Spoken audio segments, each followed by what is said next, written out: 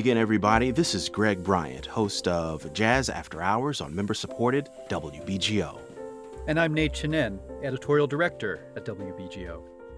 Welcome back to Jazz United. We've got a great show today in tribute and memory, a celebration of the sound and spirit of drummer Paul Motian. That's right. Paul Motian died almost exactly a decade ago on November 22nd, 2011. He was 80. But he was playing like a man easily 20 or 30 years younger than that. So his death was a real shock. He was a drummer, of course, and a really incredible composer and band leader, and someone who brought a distinctive touch to any musical setting. So his loss really left an incalculable void. It was felt immediately, with a certain incredulity for a while.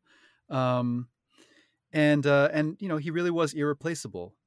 But, he also left us with this ineffable thing, the spirit of exploration, this approach to rhythm and pulse and texture, elements that we can still hear in the music. And in some way, they've even deepened since his passing. And so in that sense, and in that sense alone, I feel it can sometimes seem as if he never left.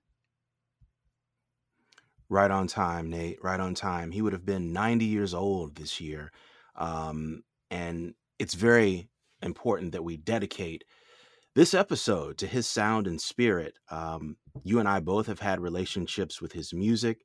We're going to talk about some key moments that we remember, on record, live in your case, numerous times. And there's a new documentary film out that we want to mention, Motion in Motion, which is available digitally, but it will be available here soon on Blu-ray DVD. And it provides a very unique insight on Paul's musicianship and just him as a person. We'll talk about that a bit later. And we'll also connect with two musicians who share in Paul's recorded canon and on-stage family, pianist Marilyn Crispell and guitarist Jakob Bro. This is going to be a good time.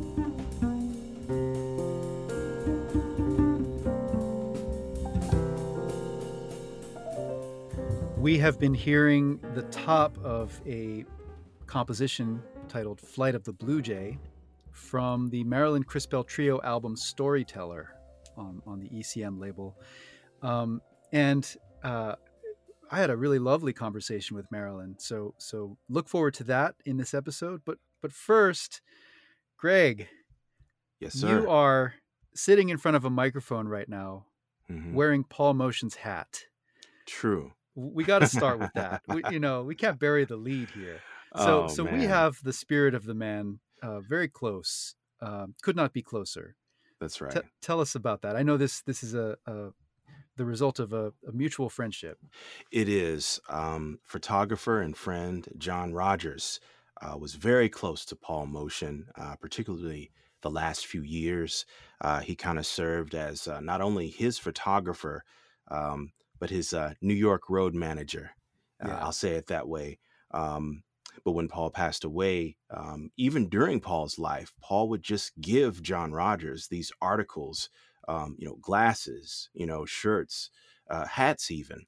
And after Paul had passed away, I connected with John and he's like, hey, man, flat out, this looks better on you than it does on me. This belonged to Paul and I want you to have it. And I was beyond touched. Mm-hmm. But man, the spirit of Motian is here. And I'm glad I got to tell that story. I brought that hat to the tribute we saw too as well. It was on my person. Yeah. It had to be, you've got to sort of bask in the aura when you can, right? Yeah, indeed. We may get back to this because I had a lovely exchange with Marilyn where she talked about how much Paul Motian loved to go shopping. Okay. Yeah. So all those articles of, eyewear and headwear and, and bags and jackets and scarves, they didn't come from nowhere. They were curated by the man himself. Yeah, indeed. But let's go back, right? There may be some listeners to our podcast who aren't that familiar with Paul Motian, and so I want to provide a little bit of backstory without boring those who know him well, Yeah, um, because this was in some ways he was a ubiquitous figure, especially on the scene in New York. Um, but he preserved this kind of air of mystery throughout his entire musical career. he Like did. he was somebody who you couldn't quite nail down, even if you knew him for decades and knew his music. So, Greg, rather than talk about his biography, I want to ask you how you became aware of this musician. When Hmm. did Paul Motian enter your life?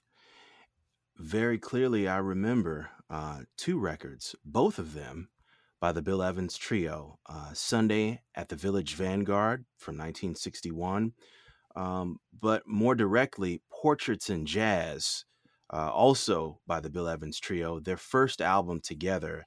And I'm speaking of the unit that included Scott LaFaro as the bassist and Paul Motian as the drummer. Before then, my concept of motion, pardon the pun, was forward-leaning swing, a la, say, Art Blakey. Art Blakey is a drummer, if you know his sound. He's earthy. He's tethered. You know where to clap your hands based on Art Blakey's ride cymbal and his snare drum. But when you think about Paul Motian and what I heard Paul Motian in the Bill Evans Trio do was to become untethered. He was still folky. He was still playing music from the soil, but he had this way of breaking up the time and allowing the rhythmic counting to be divided by all of the members of the band so Mm-hmm. that Paul could, almost like an impressionist painter, um, concentrate on the detail of his strokes. He's not necessarily outlining the tune all the time, but when you step back a little bit and you hear him as a catalyst to the other members of any band that he's in, you recognize right away what a force Paul is and what freedom Paul provides, Right. at the same time giving you that forward motion, that propulsion Mm-hmm. that the best drummers are responsible for.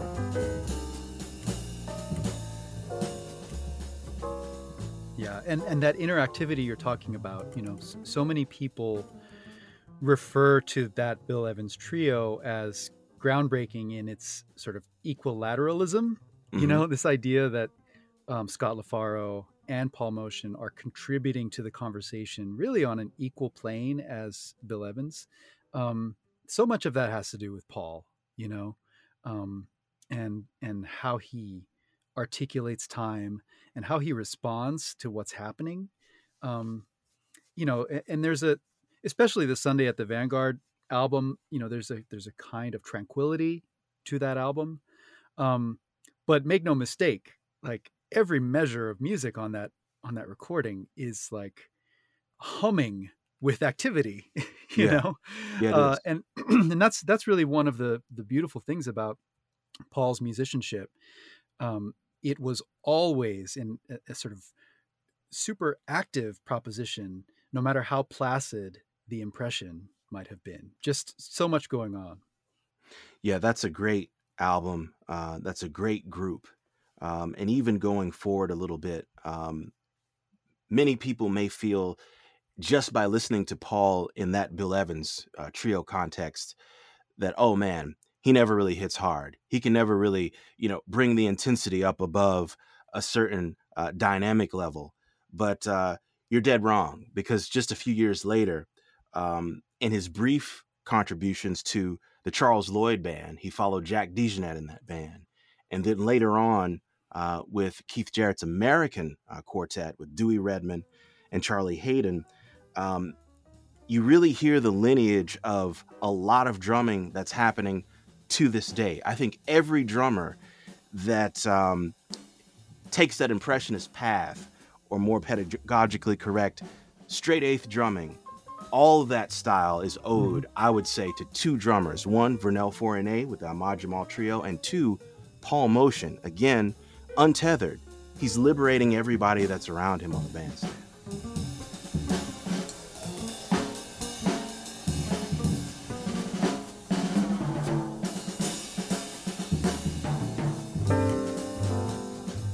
Paul was born on March 25th, 1931, in Philadelphia, actually. As a very small child, basically as a baby, he lived with his parents above a grocery store that his uncle ran. And this was an Armenian family, an Armenian immigrant family, actually. Paul's mother was a survivor of the Armenian genocide. So Paul grew up surrounded by this kind of first generation Armenian culture. And his name, pronounced correctly, is Paul Motian. Right. And when he was first on the scene, he was going by that. And I think when people started mispronouncing it as Motion, he was like, "Hey, man, that's pretty hip. Yeah. I'm a drummer. That's what I'm about." Yeah. But just that sound of Armenian music and the modes that are employed in that music, and then the idea of folk dance, right? The communal element, the non-metrical rhythmic element,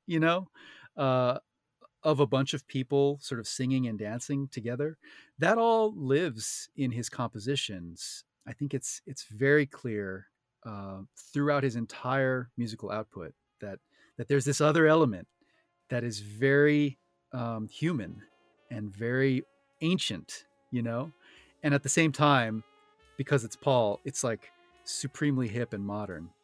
Yes, always, it is. Always. Always. And so it's just that there's just this beautiful way that he allows and encourages this history to flow through his pen and his playing. Mm-hmm. It's kind of like the step after Ornette Coleman, and it's in its family because, when I think of Ornette and when I think of Paul, the improvisation is just as valuable as the melody. And sometimes the line is blurred as to where the written part stops and the improvisation begins. It's almost one continuous flow and a continuous experience.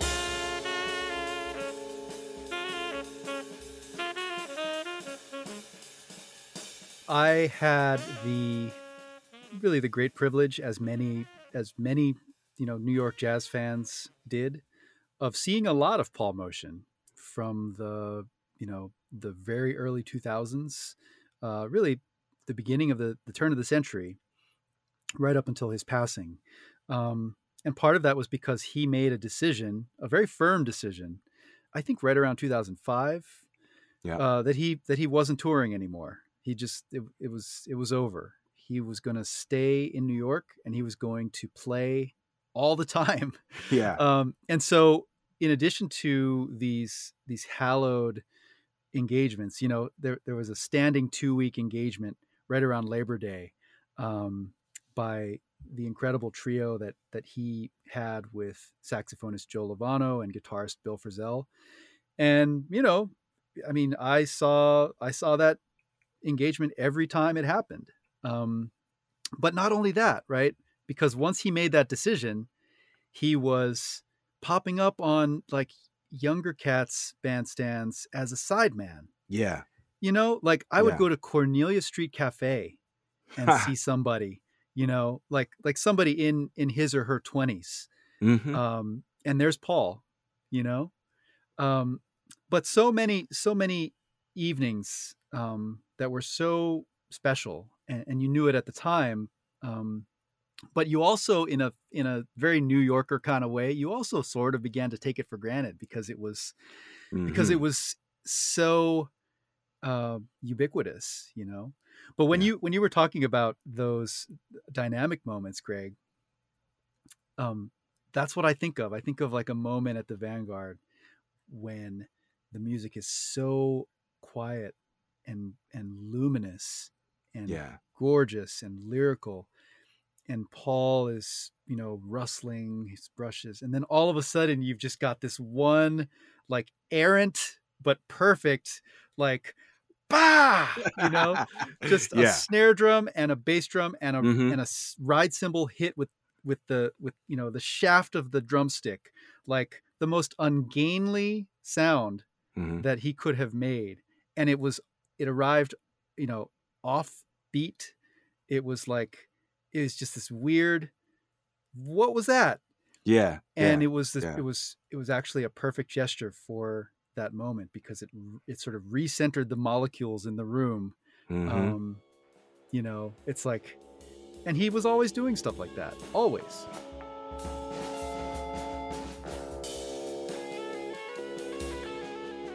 But I was thinking about this.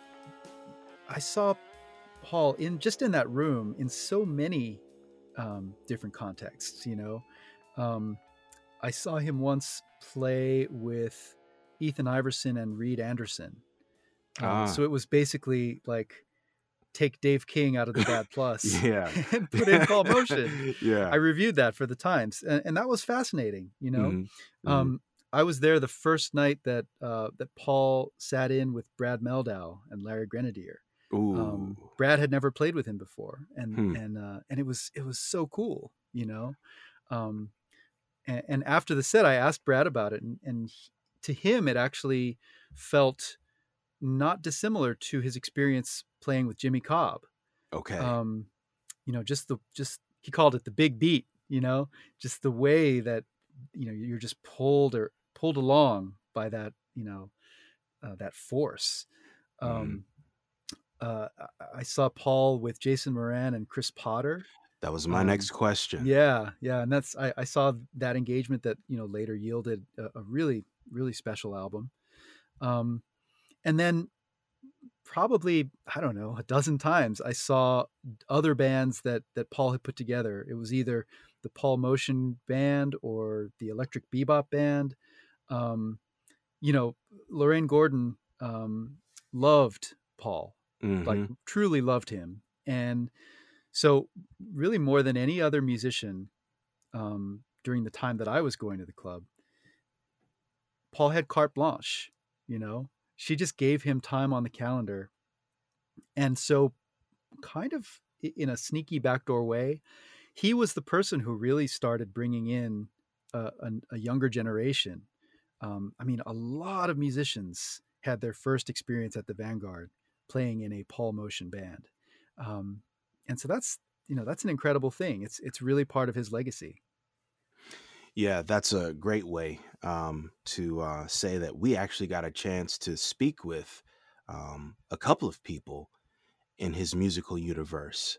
Um, there was an incredible tribute that we saw at the Falcon. And we want to send condolence, of course, to Tony Falco's family, of course, in his loss. But such a great venue, and that night, Nate was just on fire. Um, One of the people that knocked us both out was the pianist Marilyn Crispell, and you got a chance to speak with her.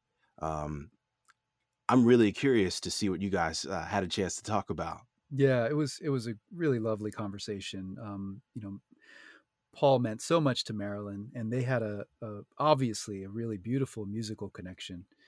Um, we should say this incredible evening we saw at the Falcon was organized by the filmmaker Michael Patrick Kelly, and this took place on, was it July 1st, 2021? Was it this past summer? It was, Yeah, wasn't it? yeah. Hmm. Um, it's crazy. I'm like, was that a year ago? Oh Was man. that just several months ago?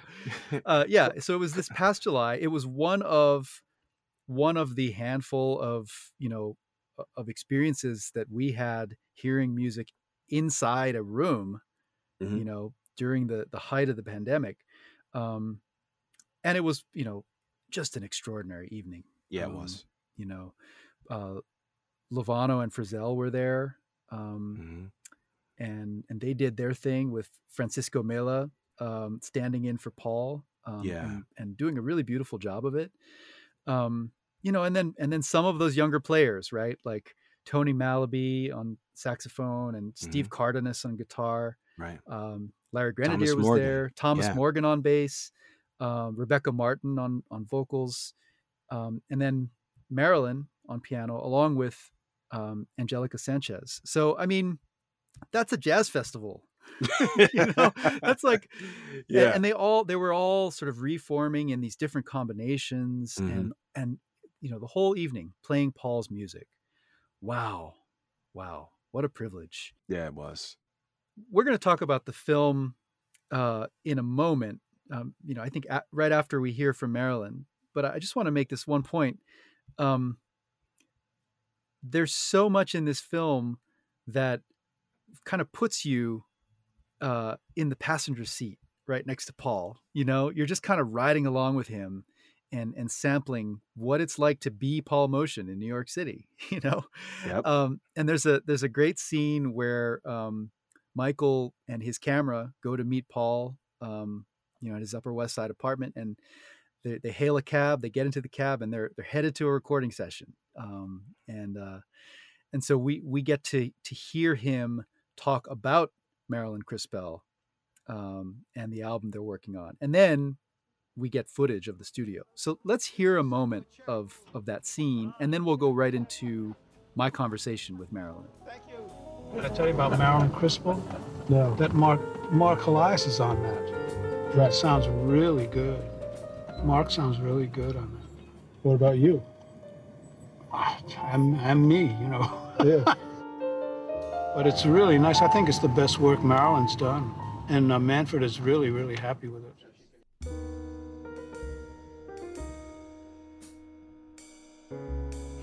You've worked with so many remarkable drummers and percussionists, and I wonder what qualities in his playing feel specifically Paul to you.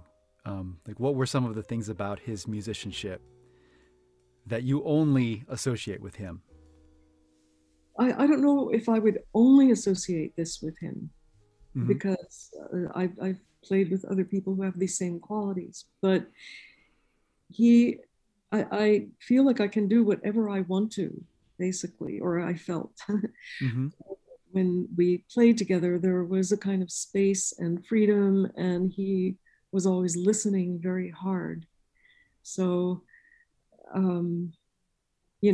I never had to feel that there was something I couldn't do because he didn't want to do it or he wasn't able to do it. Just one time, there was a piece of mine I wanted to play, and he just said, I don't understand this piece. I don't understand what to do with it. So he was also very honest, brutally honest.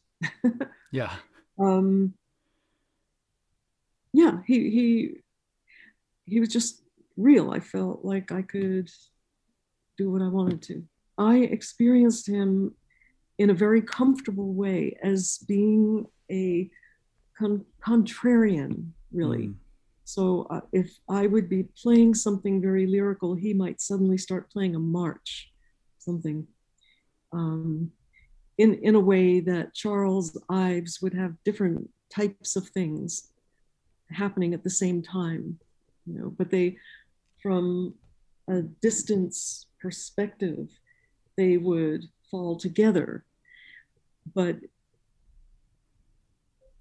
not from that perspective. You might wonder, why is he doing that? He wouldn't just kind of compliment me with what I was doing. He would actually do something very, very different. And he was always listening. So he knew what he was doing. Yeah. And that was a very interesting aspect of his playing. Do you have memories of him from tours? Like, do you remember yes. Europe? God. Are there any road stories about Paul? Because I feel like I had a really good sense of Paul in New York because I was there for that whole stretch where he was no longer touring. But there's that's just the last 15 years or so. Are there any good like Paul on the road war stories? Well, I just remember he would always get up early and explore the places we were playing in. I think we were in Sardinia one time, staying at a place outside of the town. And I came down to breakfast and he had already walked miles all the way into the town and back, to explore it. And Paul loved to shop. he loved to shop. So he and I would often go shopping on tour, and he would persuade me to buy stuff that I didn't want and didn't need and would end up giving away when I got home. But he was so convincing.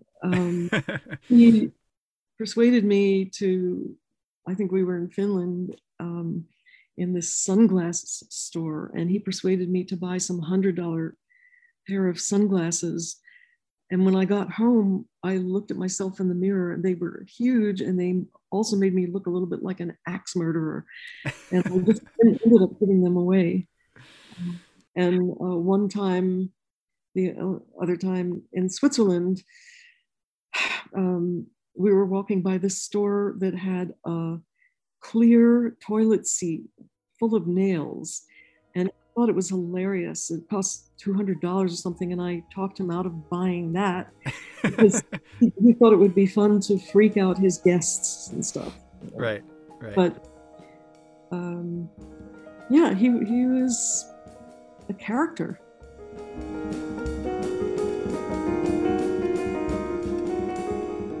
I guess I'll close with a note about that extraordinary evening at the Falcon, which really was like one of the best nights I spent during the whole pandemic, because it was so, it was so life affirming, and, such a clear illustration of this community. And the fact that it was everyone gathered for Paul, someone who meant so much.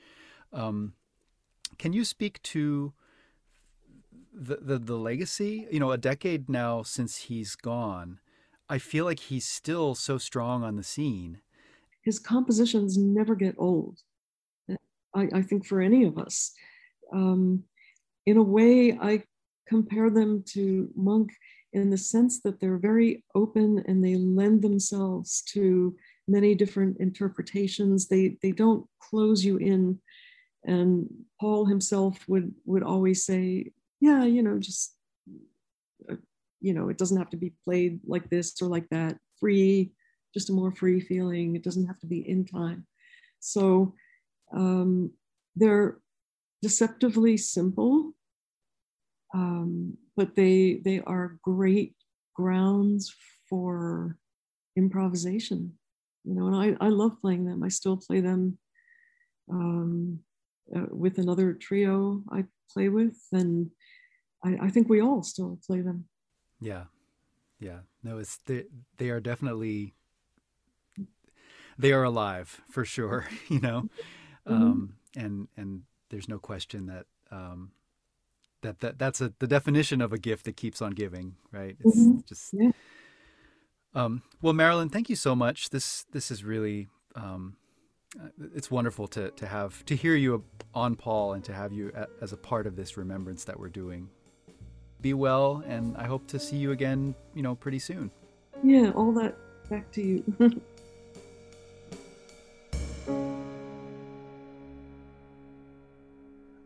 Man, what a cool conversation with you and Marilyn. And I certainly learned some new things about Paul. Right. Oh, my goodness. When he decided to stop touring, I thought that it might be because he didn't really like to travel. But speaking with Marilyn, I'm reminded, no, this actually was someone who loved to travel. I think he loved being out on the road and experiencing, whatever there was to see and hear and feel, taste, and so it was just this kind of, I don't know, maybe he just made a decision. Like, I've had my fill, like I've been out there, I've done it. Now it's time to just focus, And you think about too, like the time that he stopped, Nate. I mean, Yeah. that's when security had, ramped That's up true. to 10, Yep. And being a senior citizen, hey man, I'm a young person. I don't really dig the security hassles, Right. that are currently happening. And it's definitely even worse when you've got gear and luggage and, a lot of people to be accountable to. Yeah, that's not the move. But his legacy was of such that, hey, man, think about it. There's probably about 4 or 5 musicians living now that could stay in New York and make a living between, the four clubs, and Paul could, you'd see Yeah. him at the Vanguard, you'd see him at Birdland, you see him at the Blue Note, just in different configurations. Yeah. And the house was always full. Let's talk about this movie, because Yeah. we're talking about him in musical terms largely. I think this film does a really incredible job of capturing this artist and explaining why he is so important as a drummer, as a composer. But the thing that you walk away from is just like, he's just a cat with like an incredible personality, Yeah. I feel like, even setting aside his musical genius, this is like an incredible New York character, and Kelly captures that so Mhm. well. Yeah. It's really something. To the T, he really does capture it. I think about one scene in particular at the Village Vanguard I in the know where you're kitchen. going. I know where you're Mhm. going, man. Yeah. Lovano and Purcell are together, seated, and they're greeting some of the fans that dare to venture into the backstage The inner sanctum. area. Exactly. Yeah. And they're, politely acknowledging, each member.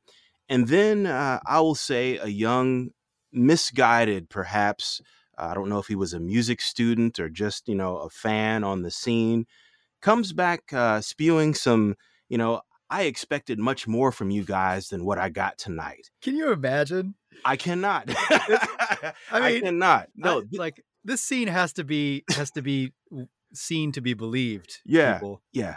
And Paul ceremoniously He shuts tells that him where to down. go. Oh Yeah. man. Yeah. Yeah. Yeah. Yeah. Yeah. Yeah, The this guy- is a family show, so we're not gonna Oh, repeat no. what he says. Oh, no. But No. he no. sends the kid packing. Let's just put it Yeah, he that does. way.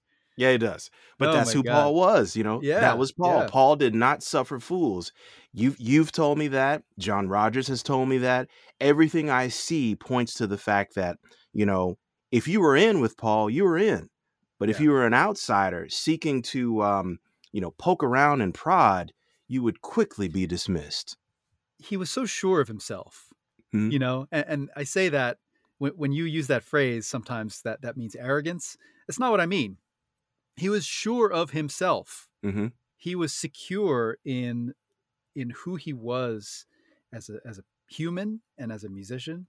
And you earlier alluded to some sort of misguided critique about him as being kind of a not so hard hitting or whatever. Mm-hmm. You'd periodically hear folks say that, Paul Motian doesn't really swing. It's all bullshit. Oh, Mhm. sorry. I just, you think Paul himself didn't hear these critiques? No, Like, you man. think he wasn't aware that people were saying this? It Man, didn't matter. he didn't He was care. like, he never made a single step that he didn't want to make. That's right. And that was, the beauty of this period where he settled into New York City, and that Michael Patrick Kelly captures in this film, is that because he was around, it was possible for overlapping younger generations of talent to actually sort of digest and process what it was that he was about. These musicians really, really got into the Paul Motian experience, and they hired him for their gigs to be Paul Motian, to bring his, unmistakable Paul Motian genius and vibe to the proceedings. And so he really, what an amazing thing. He didn't have to do anything he didn't want to do, because there was plenty of work for him, not only as a band leader, but also as this kind of like,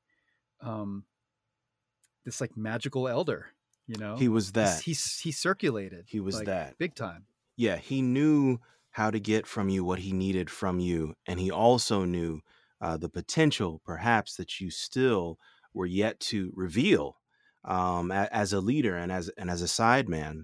And that really brings up this next gentleman who I had a chance to speak with, Jakob Bro, a guy who, in the present tense is in the tradition of ECM guitarists like Pat Metheny and Bill Frisell and John Abercrombie. He's the next guy right now.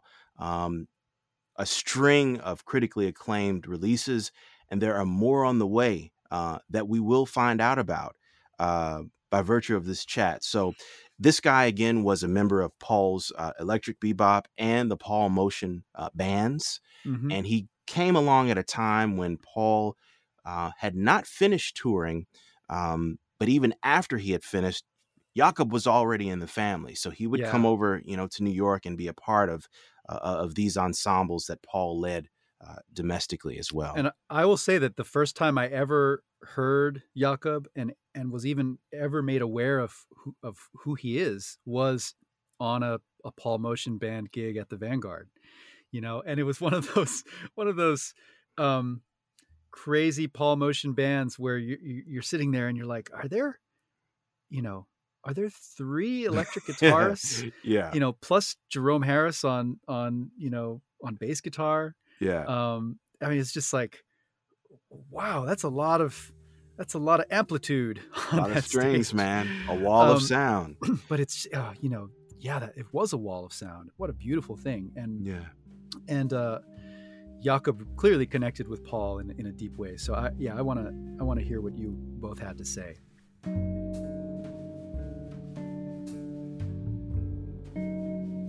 If you could talk about his style, what about his style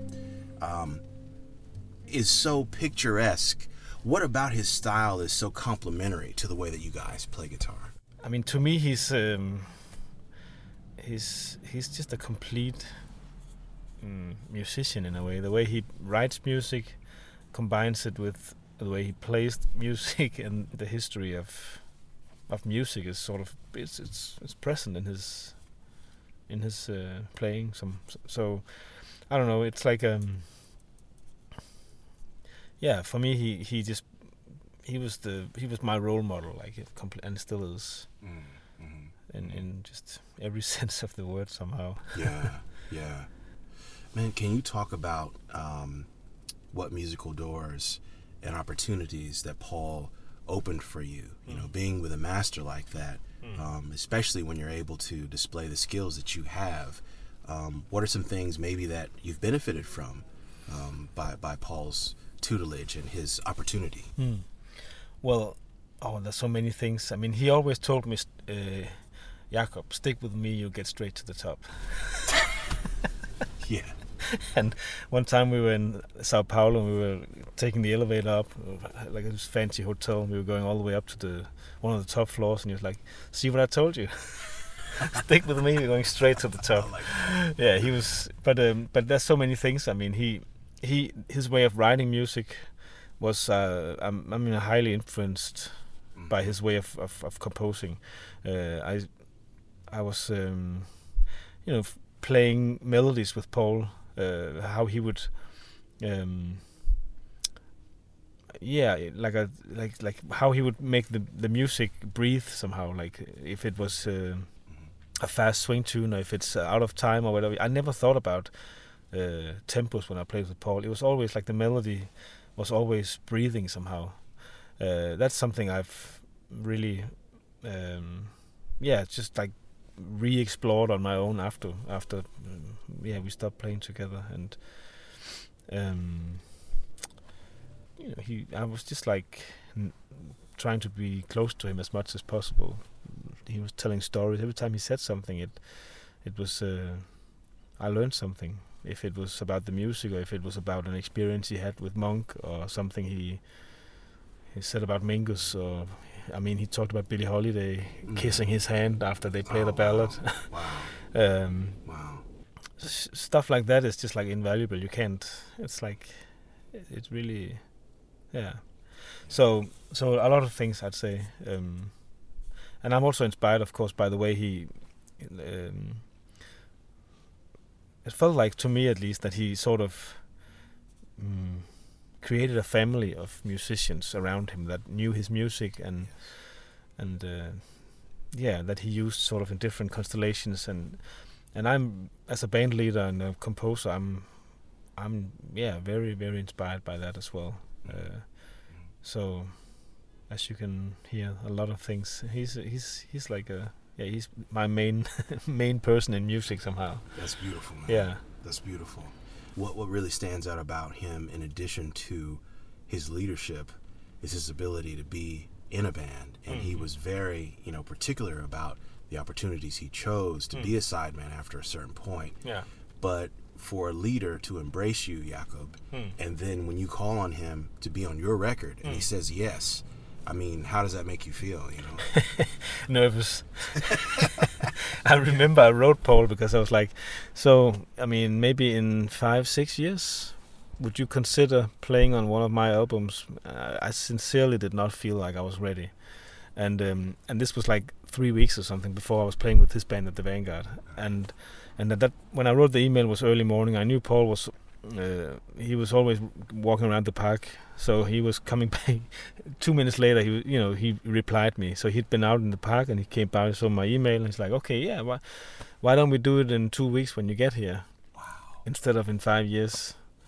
And I couldn't turn that offer down because I just had to go with it. So ready or not, I just gotta. So I started writing music, preparing for that session, and I don't know it. Yeah, it's all like for me it was all like a learning process.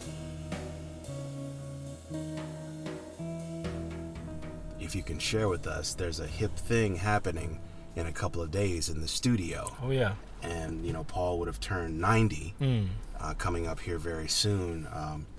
What have you got in the hopper that you could talk about? Well, I mean, I've been back and forth with Joe Lovano about doing a tribute to Paul record-wise for ECM.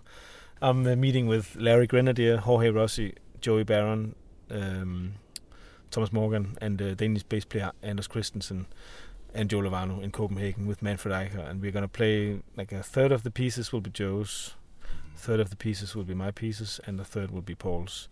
And I just literally can't wait to just be 2 days in the studio with all these beautiful musicians and just like celebrating Paul, basically. I mean, this last month I've been home with the piano. I've been listening to Paul's music. It's been such a meaningful sort of preparational phase for me to go back and re-explore all his music, and then with the purpose of actually recording some music in his memory somehow. I'm really looking forward to it. Absolutely. All for Paul. Yeah, indeed. Exactly. For the love of Paul. That's true. That's true.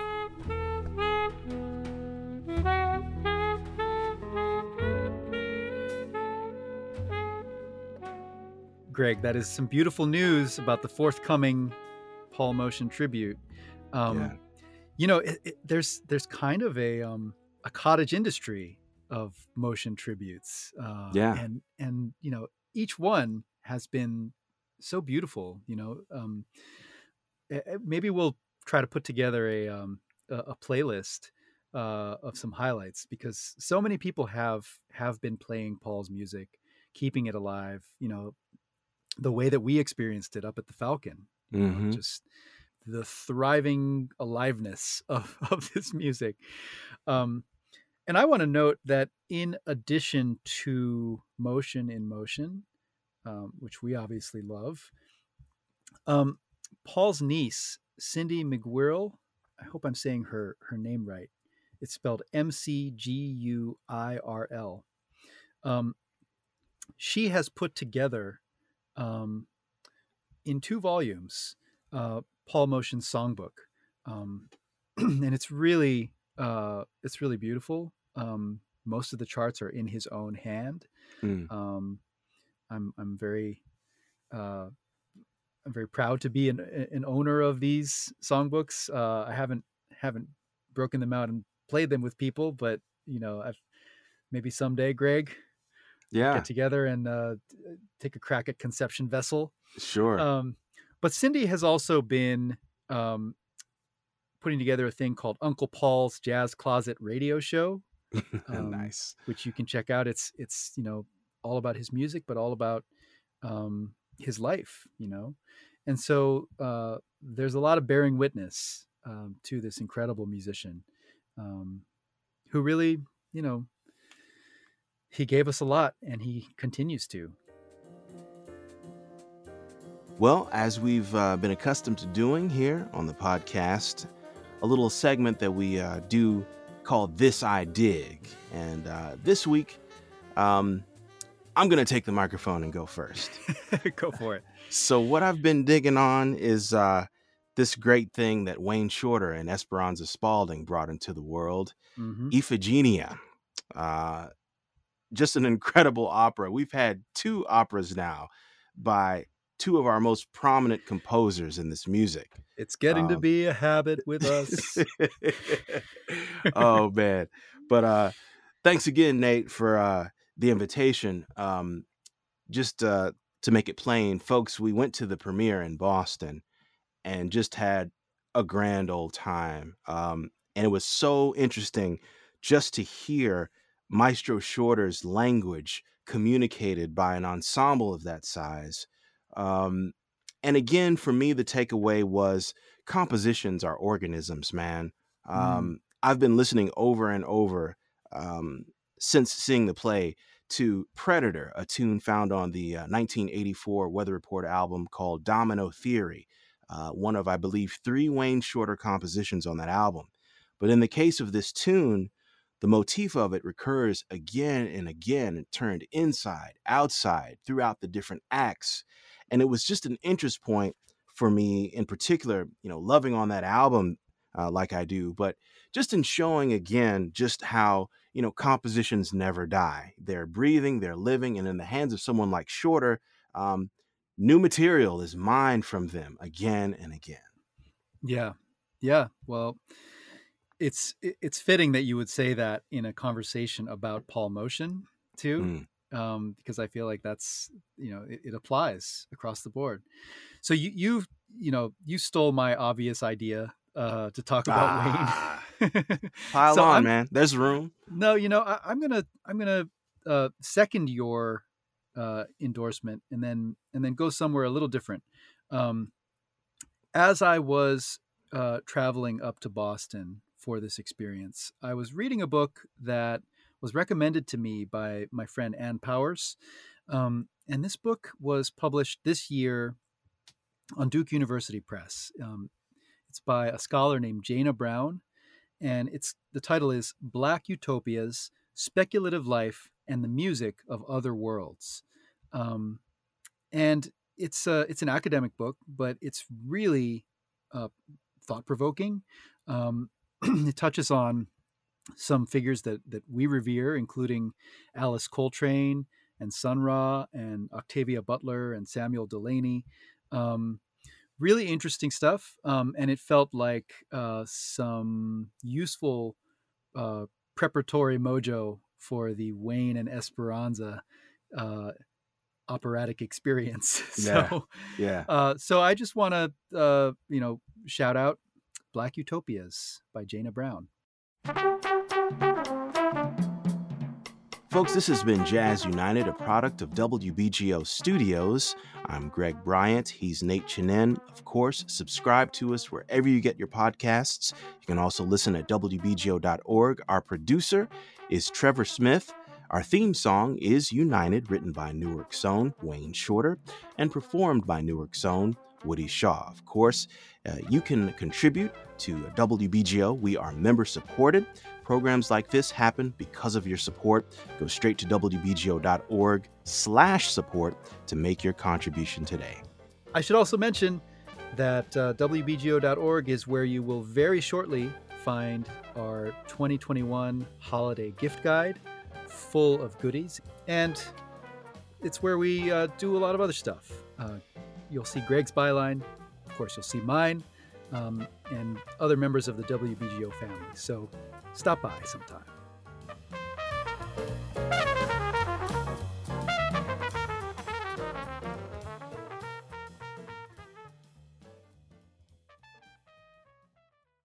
This has been a WBGO Studios production. To learn more about WBGO Studios' award-winning podcasts, special concerts, live streams, and more, visit WBGO.org/studios.